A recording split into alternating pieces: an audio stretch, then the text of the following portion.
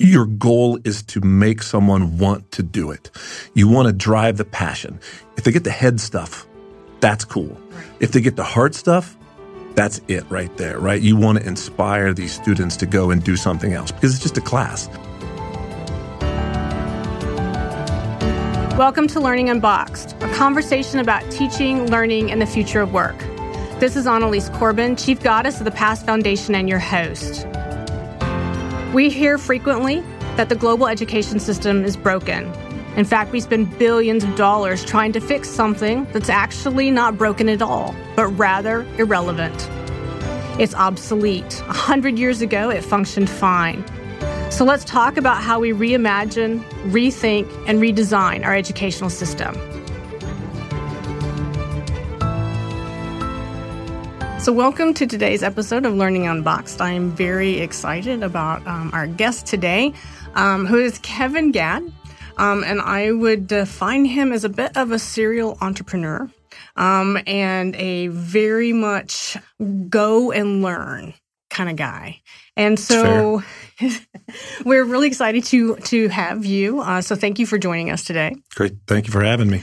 So a little bit for our listeners, Kevin, about your background and the reason that I'd sort of label you a bit of a serial entrepreneur is that, for 2 decades or more at this point, have been involved in thinking about entrepreneurship in education, whether it be high school, post-secondary, and that intersection between teaching, learning, and work. So we're really excited about you being here to sort of have some of that conversation. So, as an additional background, Kevin was commercialization director of Tech Columbus, which is now Rev 1 in 2007, 2010, where he actually had worked with technology entrepreneurs. He had this background in understanding this space of startup. And there's so much conversation globally about entrepreneurship education, especially in the last decade. And so I want to talk a little bit about your journey, because not only did you spend time helping others be entrepreneurs in that sort of startup space, but then also ultimately launching your own program to teach entrepreneurship both here and abroad. And I had the privilege of getting to meet Kevin at that sort of space, really, where he was taking all of that knowledge and applying it into other settings, other cultures, in a really, really set of dynamic ways that we want to talk about. As we move forward, part of Kevin's journey then led him from that to actually working with Apprente out of Seattle. We'll talk about that in a bit, because that's where he takes all of those skills and translates them into helping others find their next piece of their journey. So it's very exciting. So welcome. Thank you. Thank you very much. So let's start with, what's the big deal about entrepreneurship and its role in education? It's a big giant buzz. Everybody's creating these pathways around it. So the real question is, should folks be doing this? And if so, are we even remotely close to getting it right? Well, again, thanks for having me. I would also say I would call myself a serial learner. Yeah. It just so happens that a number of those learning opportunities have come around a new business or helping other people with businesses. But I'm fascinated with learning new things. I get bored very quickly. I had done a number of technology-based startups here in Columbus starting around 95. And so I had that experience and some connections that did eventually lead me to Tech Columbus, or Rev 1. And at that time, the national conversation with entrepreneurship was really starting to explode. The state had funded a number of entities across the state with the Third Frontier program. Tech Columbus was one of those. So a lot of people began to think about starting a business. And while that's super great, like anything else, if you just go at anything half-cocked, without any education, without any kind of assistance, without any mentorship, you're bound to make mistakes. That's just a fact. Even smart people like me make mistakes, I think, or so I've been told. And what we tried to do at Tech Columbus was provide more of that education to help people understand the process of starting a business and growing the business. And at the same time, the Kauffman Foundation out of Kansas City was doing a lot more research into the growth of entrepreneurship education in colleges and universities, specifically a little bit in the high school, but mostly colleges and universities. And so they produced some really interesting information about the dramatic growth in colleges and universities, right? Colleges and universities need to make money. They need to see what's going on in society. And if more people want entrepreneurship education, they're going to supply it, right? The challenge at that time, and I think it's better now, and we'll talk about that. But the big challenge and the problem I saw at that point was we were trying to teach entrepreneurship like we would teach math or history. Right. We would get an outdated book, and we would get students in a class, and we might be really forward thinking and have some things online for them, or have them do a business plan with a CD-ROM application, and it was very outdated, and it was very just non-functional in my opinion, and it didn't match what really happened in the real world. And after working with, being an entrepreneur and having a couple technology businesses and then working with hundreds and hundreds of Tech Columbus, I just glaringly saw the difference. Right. The way education was teaching entrepreneurship was nowhere near remotely the same as people were actually doing it. You think part of that was because of the misunderstanding of where entrepreneurship fits in the world? So, for example, in K-12 and even in post-secondary, often if you find an entrepreneurship course prior to some of this work that's gone on, you were going to find it in business school only. You wouldn't see pieces of it, other places, right? I think that's a fair statement. I think the other challenge in having I've been involved in all the entrepreneurship education and curriculum groups in the United States.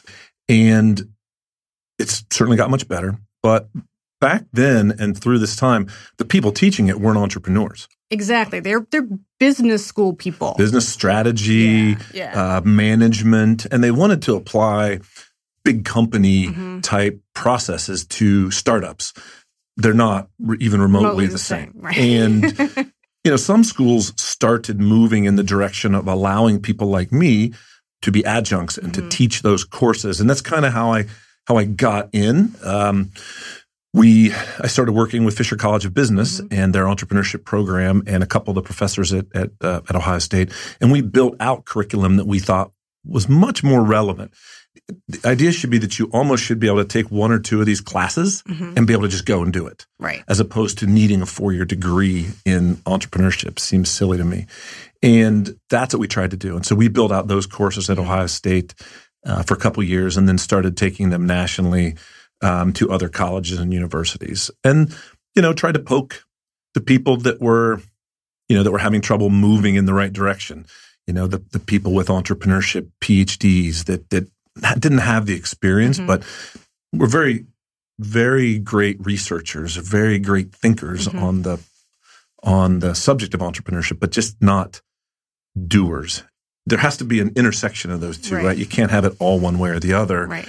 And I think that's what I think we did a good job of that, trying to ride in that middle so that there were some thoughtful pieces to it, some strategically placed, research-based things in the courses, but more get it done, work through it, grit, get things started, minimally viable products, things like that. So that was a big change. Since then, it's exploded. A lot of changes. There's been a number of other really smart people, really smart entrepreneurs like Steve Blank that have created some better national conversation about how to do it. Right. And also where to apply it and why and when and those different pieces. So how did that experience at the collegiate level trying to influence existing programs then for you translate into, hey, maybe I want to step back and do something a little more deliberate with this. So let's talk about how you sort of made that transition and launched to getting towards Venture Highway. And let's talk about that a little bit. We had some success at Ohio State with these courses, working with Dr. Michael Camp, and we just felt like there were, again, Kauffman Foundation proved out that the growth rate of entrepreneurship programs in colleges and universities was very high. A lot of new programs coming online. Again, in driven by things like Shark Tank. Right, exactly. Right. Yeah. When things like Shark Tank show up on TV, it makes it very sexy to be an entrepreneur, and everybody wants that, right? So there was a lot of growth driven from just things like that, and obviously some of the big name companies that are out there. You know, you read about Zuckerberg and Facebook all the time, right? People want to emulate that, want to do that. But again, we decided that we had to take it on a wider course because we can help more people, right? I mean, at the end of the day, the goal is to help more people. I'm a servant leader, I believe, and the things I do try to help other people. And I thought we'd found something pretty cool. It's very difficult to grow and sell into the national higher education institutions. It's just very difficult. You're competing with a lot of big name companies who would really like you to keep buying that textbook, as opposed to moving everything online for a cheaper price and putting everything centralized like we did. So that was very, very difficult, but it was very fulfilling. And then, as you said, we ended up taking it overseas, and probably the culmination of that before we closed it and moved on to something else was teaching women entrepreneurs at Darul Hekma University in Saudi Arabia, something that you just never would have thought would have been part of the path, but wow, what a part of the path. Yeah, and for our listeners, that's really sort of the space, the time and space where I had the greatest opportunity to sort of observe the work that Kevin was doing. The work with women in entrepreneurship in the Middle East. And so, like you said, wow. And I think that from standing back and watching some of those pieces, what do you feel like, as you really sort of take the entrepreneurship program and you put it into a completely different environment? And that's a real key in the transitions with teaching and learning, no matter what topic we're talking about. And it's something that, schools and communities, post-secondaries, business and entities, they all struggle with. How do I take what I've created, what I know works and what is spectacular, and apply it into a different environment? And you couldn't have chosen a more different environment, right? So to go from mainstream U.S. into Jeddah. Yeah. So tell us about that a little bit. Well, I mean, looking back, obviously it makes perfect sense. Certainly one of the places that the trajectory could have taken us. And in my opinion, maybe the best place it could have taken us. To do that, we had to take everything that we had learned, written, done in class for the previous 5-6 years, and we had to boil it down to 10 straight days. So we took a 15-week course that was fairly experiential, but it's spaced out over 15 weeks, right? Right. And we boiled it into 10 days, all day, every day, with these women students at Darul Hekma. English as a second language. It had to be almost 100% experiential. We provided the content that we had written over the years. We provided the platform, so they had the tools and could use for an online business plan builder. But at the end of the day, any of these courses, and what you do too, right? At the end of the day, your goal is to make someone want to do it. You want to drive the passion. If they get the head stuff, that's cool. Right. If they get the heart stuff, that's it right there, right? You want to inspire these students to go and do something else because it's just a class, right? What you're doing too, right? Exactly. Yes. They're only going to remember so much of the book or the talk or the whatever, but if you can hit them right here in the heart and get them to want to actually go out and do it, and that's what we did.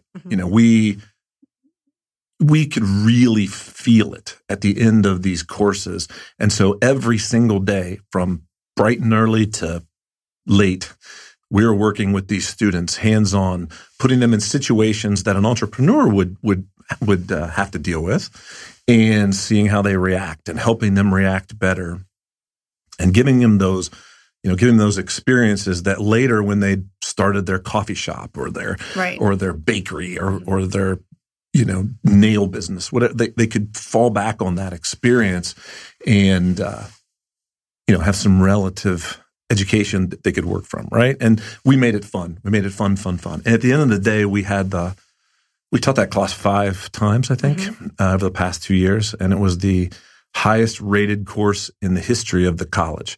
That's and consistently remains that. And we consistently hear from our students, and they tell us the things that they're doing. And again,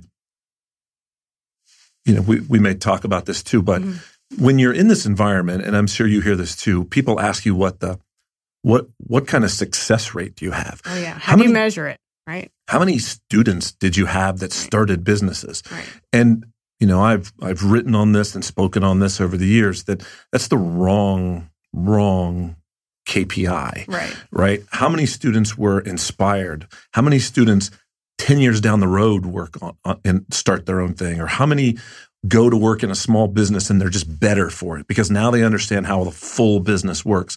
Those are valid KPIs. They're harder to get, right? Right, yeah. You can't just get those numbers, but those are much more valid than how many. Because even in the best colleges, even in the absolute best entrepreneurship colleges like Babson, a low number of students actually just finish the course and go start a business. Right. It's just not feasible. Right. It's just you need people, you need ideas, you need money, you need time, and so I felt like in that environment, it just all culminated in those classes where all the things that we'd learned and the mistakes we'd made, there was no room for error over there. Right. No room for error.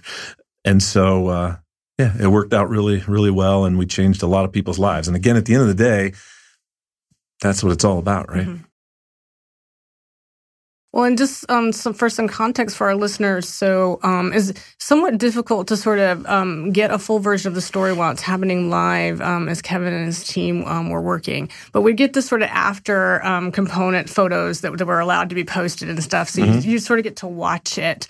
And as you could sort of watch the photos sort of filter through over the course of the 10 days, the faces of the participants, so you could really definitely tell it was having an impact. It went from, I have no idea what I'm doing or why I'm really here. Who are these Americans and why are they in my classroom? Right. These American men, right? Right? Absolutely. Oh, absolutely. That's the other piece we're not even going to touch on really. But by the time you get to the end, you could see the rapture and joy as absolutely. These women are presenting, so the outputs, their ideas. And so those were really wonderful. And then we also were fortunate enough that folks involved with the program from Dar Hotman University came to the Past Innovation Lab. And so had the opportunity to talk to them really one-on-one and in person about the impact of the program and the potential of programs like this. And that's where I want to go next with this, because programs, whether they be entrepreneurship or astrophysics or NASCAR driving, makes no difference, right?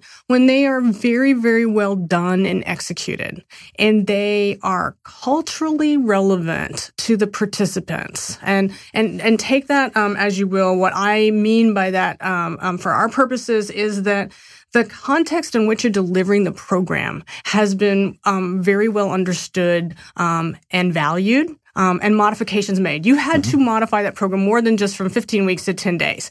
Otherwise, it was never going to resonate, right, with those participants. Every day we readjusted Absolutely. A little bit. You have to, right, for the success of great programs. So when you translate those efforts and those successes back into how you sort of move the consciousness, I guess, if you will, of an industry. So as you think about that work and the growing push in entrepreneurship, it has to not just be at colleges and universities or in startup environments. We have to move that type of very applied, comprehensive teaching and learning into our primary education pathways. So in the U.S., that's K-12. Europe, the structure is a little different, so on and so forth. But we have to make that mainstream. We have to make innovative programs mainstream. And that's what I love about Past Foundation, right? Well, because if you think about it, because we built out some courses and we had our course taught at Metro High School for a while, and again, students in that K-12 zone, you have to focus on different outcomes. You want them to think innovatively. You want them to think outside the box. You want them to come up with solutions. You want them to come up with multiple solutions. You want them to come up with multiple problems so that they can then look for solutions. That's the genesis of any business, right? Right. And what you do, what your students do that I see whenever time I'm over at Past, is they're inquisitive, they're curious, they're trying things, they're not afraid to fail. They're not afraid to fail. It should be a mantra. Exactly. And interestingly, that's probably the hardest thing to get over in Saudi Arabia. That was our hardest thing to get over, is that there's a culture of fear of failure. If you fail, you're basically done. You don't get to, often you don't get to redo. And we're not that bad here in the United States with that, but there is certainly this culture of not wanting to fail. Sure. And I think that you and your team do a great job saying it's okay. Like, you've got to do things. You've got to learn. The outcome is learning. Right. The outcome isn't always success. Learning is part of a very valid outcome. So that's the thing that I think has to continue to happen in K-12. Again, don't look for KPIs of how many high school students started a business. That's not the thing. But how many have changed their perception of entrepreneurship? How many have changed their perception of solving problems? We always did an exercise for these students in Saudi and in many of my classes at Ohio State as well, where we would start and have them think of different ways to describe an entrepreneur. If you think about it, that word seems kind of stodgy and big and long and hard to spell, even for me, right? But if you break it down and you ask the students to think about that, like what other words can come to mind?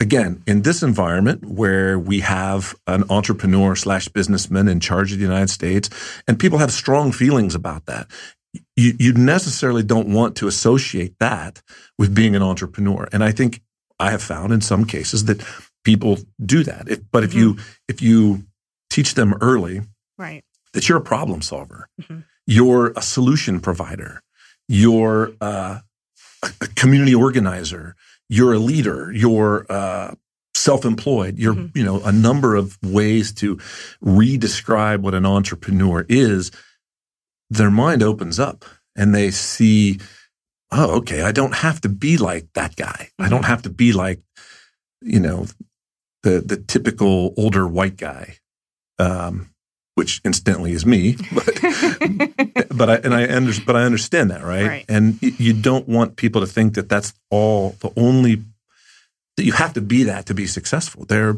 tons of them. And that's what I like. I've been strong into mentoring and for many years. And, I just think that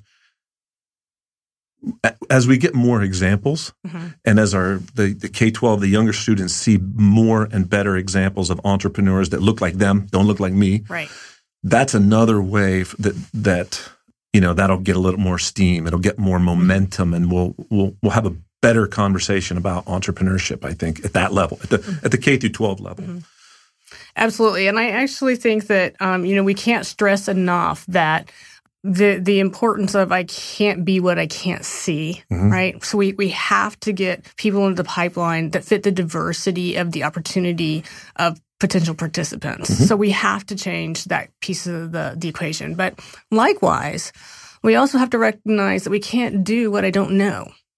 And so that gets us to that space where, we have to provide that applied opportunity. You have to put the teaching and learning into context. Otherwise, it will never translate into meaningful work or careers because I will never be able to figure out how to get there. The pathway is not clear to me.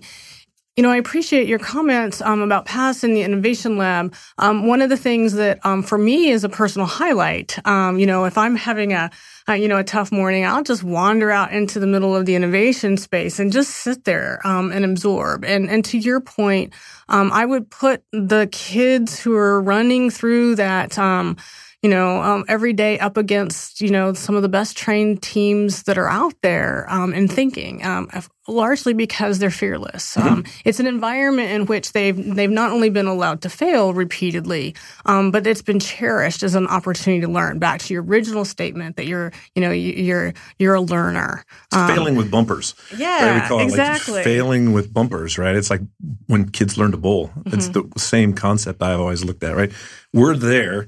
Those of us that are adults that have been through it, that have some form of privilege, whether it's whatever, we're there to provide those bumpers. Because if we don't, there's going to be way too many gutter balls. Right. and they don't get out of the gutter ball, right? So we're there, you're there to help them and go, it's okay. Yeah. It's okay to hit the bumper. You're going to bounce right back. Yeah. Just keep throwing the ball. Just keep trying, keep learning, keep trying to solve problems, keep finding problems. Yeah. And amaze us along the way, because that's the other piece of it, right?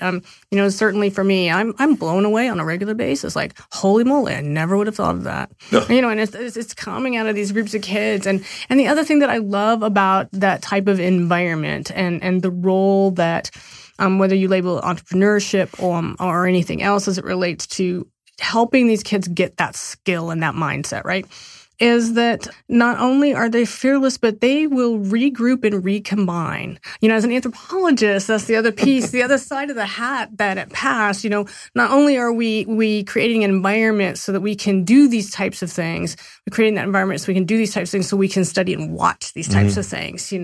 As an anthropologist and the sort of science of humanity sort of approach, we want to be able to watch and to see. And one of the things that we watch and we see a lot now is that natively these kids are regrouping depending on the problem that they're trying to solve. And so you can start to watch them over greater and greater exposure to these processes, recognize strengths and weaknesses in each other, and they reteam and recollaborate in ways that are completely native to them. And they have plenty of time. Yeah, they have plenty of time too, right? Right. Getting them at that 10, 11, 12th grade kind of zone gives them plenty of time. Mm-hmm. When you're 25 or 50, you have a lot less room for error. Right. Absolutely. You have more family requirements, and we had this at Tech Columbus, right? We had a lot of people that were, adults and trying to start businesses. And, we often had to have difficult conversations to say, it's fine. You're going to have to be prepared. Your margin of error is a lot lower, right? Start the kids younger. Let them work through those laps around the track, as we say. Mm-hmm. And hopefully the goal is one of the goals is to raise the percentage chance of success. That's all you're trying to do in anything you teach, right? I'm trying to raise the percentage chance that you will be successful in whatever you want to do. Mm-hmm. And, I feel like we've really, in entrepreneurship curriculum and education that I've done, I feel like that's been our number one focus. And I feel like we've done a great job of that. And I know Past has done the same thing for a long time, almost 20 years. Almost. Well, let's talk about that transition piece, because that takes us to what you're working on now. And so you are with an organization called Apprenti, which is the nation's first registered IT apprenticeship program. And you are the Ohio program manager as Apprenti is really working nationally on big kind of scale sort of pieces. Mm-hmm. And so in that space, you have the opportunity to take folks who have made it through the K-12 system, who may have been in a variety of different post-secondary opportunities, military, not trade school, new careers, and so on. So tell us a little bit about that next iteration, because the third piece, I guess, or leg on this stool, if you will, is that work piece. Ultimately, at the end of the day, what we're all collectively working on is trying to get meaningfully folks into our community in great work and great thinkers and contributing to our society. So what does Apprenti look like for you, and how does it naturally translate all of the work you've done before? Yeah, again, it was very wonderful opportunity that presented itself to me, and I had to take it. So Apprenti is a startup, so I love that, headquartered out of Seattle. And the primary focus of Apprenti is to solve the problem that there's not enough IT, technology, software developer people in the United States. And also, there's not enough people of color, there's not enough women, and there's certainly not enough veterans in that group. Again, I get it. The predominance of people in the IT space look like me. I get that. We need to change that. Mm-hmm. Apprenti was funded by the Department of Labor, and in Ohio also by the Ohio Department of Job and Family Services.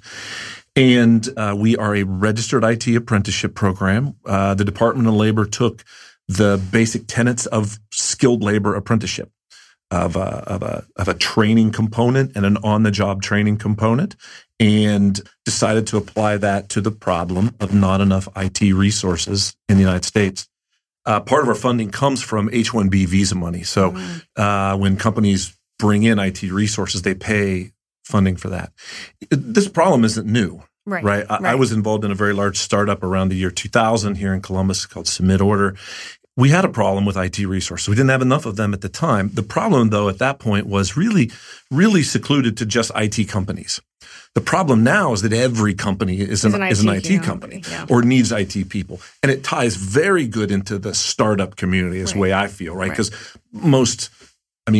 even non-IT startups have some form of technology, and they need technologists, and there's just not enough of them. And again, our focus is to bring people into that field that are not typically in that field, right?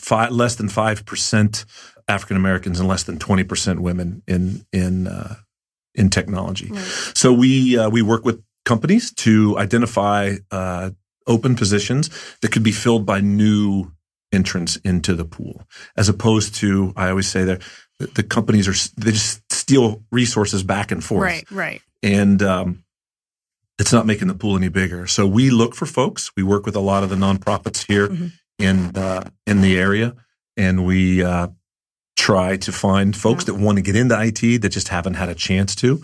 And then we pair them up with openings at companies such as Huntington and Chase for right now.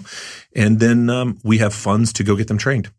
And we train them at local technology training places like Tech Elevator, and then put them into a 1-year OJT process. So it's mentoring, it's holding their hands through the process, and then at the end, letting them go. And now they're in that pool, and they can move every couple of years if they want. But to me, it's a very natural progression of what I've been doing. It's 100% service oriented, right? I really enjoy helping these folks, finding folks that are underemployed, unemployed, wanting to move from IT as a hobby to IT as a career, right? And not just a job, a career, and helping them through that process and be successful. It's wildly exciting, that's for sure. So given the path that you have been on and being fully immersed in many different aspects of entrepreneurship, whether it be from the teaching and learning side, from the work side, from the direct participant side, as communities are wrestling with a lot of these same sort of issues that your path has taken you through, what's a giant takeaway or sort of best advice that you would give to someplace, recognizing that we have an opportunity here with our workforce and our emerging workforce to be, and the intersections in between? That's a great question. I think if I could solve that, I would write a book. Having been in this in Columbus for a long time, I can say that there are two things I think that have made Columbus really pop in a lot of the top 10 lists for things like this in the United States. One is massive ground level support, right? There's a number of groups. I was involved in them in the mid to late 90s that have continued to grow, and more have popped up. It's people helping people. Right. It's groups talking. It's creating events, where people can get together and they can talk to each other and talk about starting businesses and failures and such. Right. So that's one. So there's a lot of ground level support and helping each other out. Two is money. When Tech Columbus was started, and in that area of the third frontier, Ohio injected a lot of money into the continuum of entrepreneurship. Right. A lot of places think that they can inject a lot of money at just certain points, right? But you create a lot of these valleys of death where people can't get to the VCs. If you have a lot of VC money, but people can't get there, that's a challenge. So I think those two things, from my perspective, have been what has helped Columbus. We in Ohio, we've really focused on having some money throughout the entire continuum. Let people have a little bit of money to try and fail. Let them work with each other and learn. Have a lot of these cool events like, Wake Up Startup and the weekend events and Black Hack and all these things that help each other kind of learn and grow on the side. I think those two things And then luck, I guess the third thing would be luck, right? Because you just never know, having seen ideas that I thought were terrible make money and ideas that I thought were great fail. Part of it is luck and timing as well. So it's exciting to be in this city. It's exciting to be in this environment in this city. And for as long as I have been, and you are in this now, producing these students who are going to go out and they're going to get in that. They're going to get in that stream. They're going to go to the events. They're going to go to the meetups. They're going to try to do little things. And then maybe those things become a little bit bigger things. And they're going to go work at companies that 2 years ago weren't even thought of. Right. And they're going to get that. They're going to get that here, right? Yeah. We're giving them head stuff. They're going to get a little bit more heart stuff and passion to do it themselves. And so that's very exciting. That's for sure. It is exciting, and it's an exciting time to be in the middle of so much innovation and thinking and caring. So it has been a pleasure, Kevin. Thank you so much for joining us. Join us next time for the next episode, Learning Unboxed. Thank you. Thank you for joining us for Learning Unboxed, a conversation about teaching, learning, and the future of work. I want to thank my guests and encourage you all to be part of the conversation. Meet me on social media at Annalise Corbin, and join me next time as we stand up, step back, and lean in to reimagine education.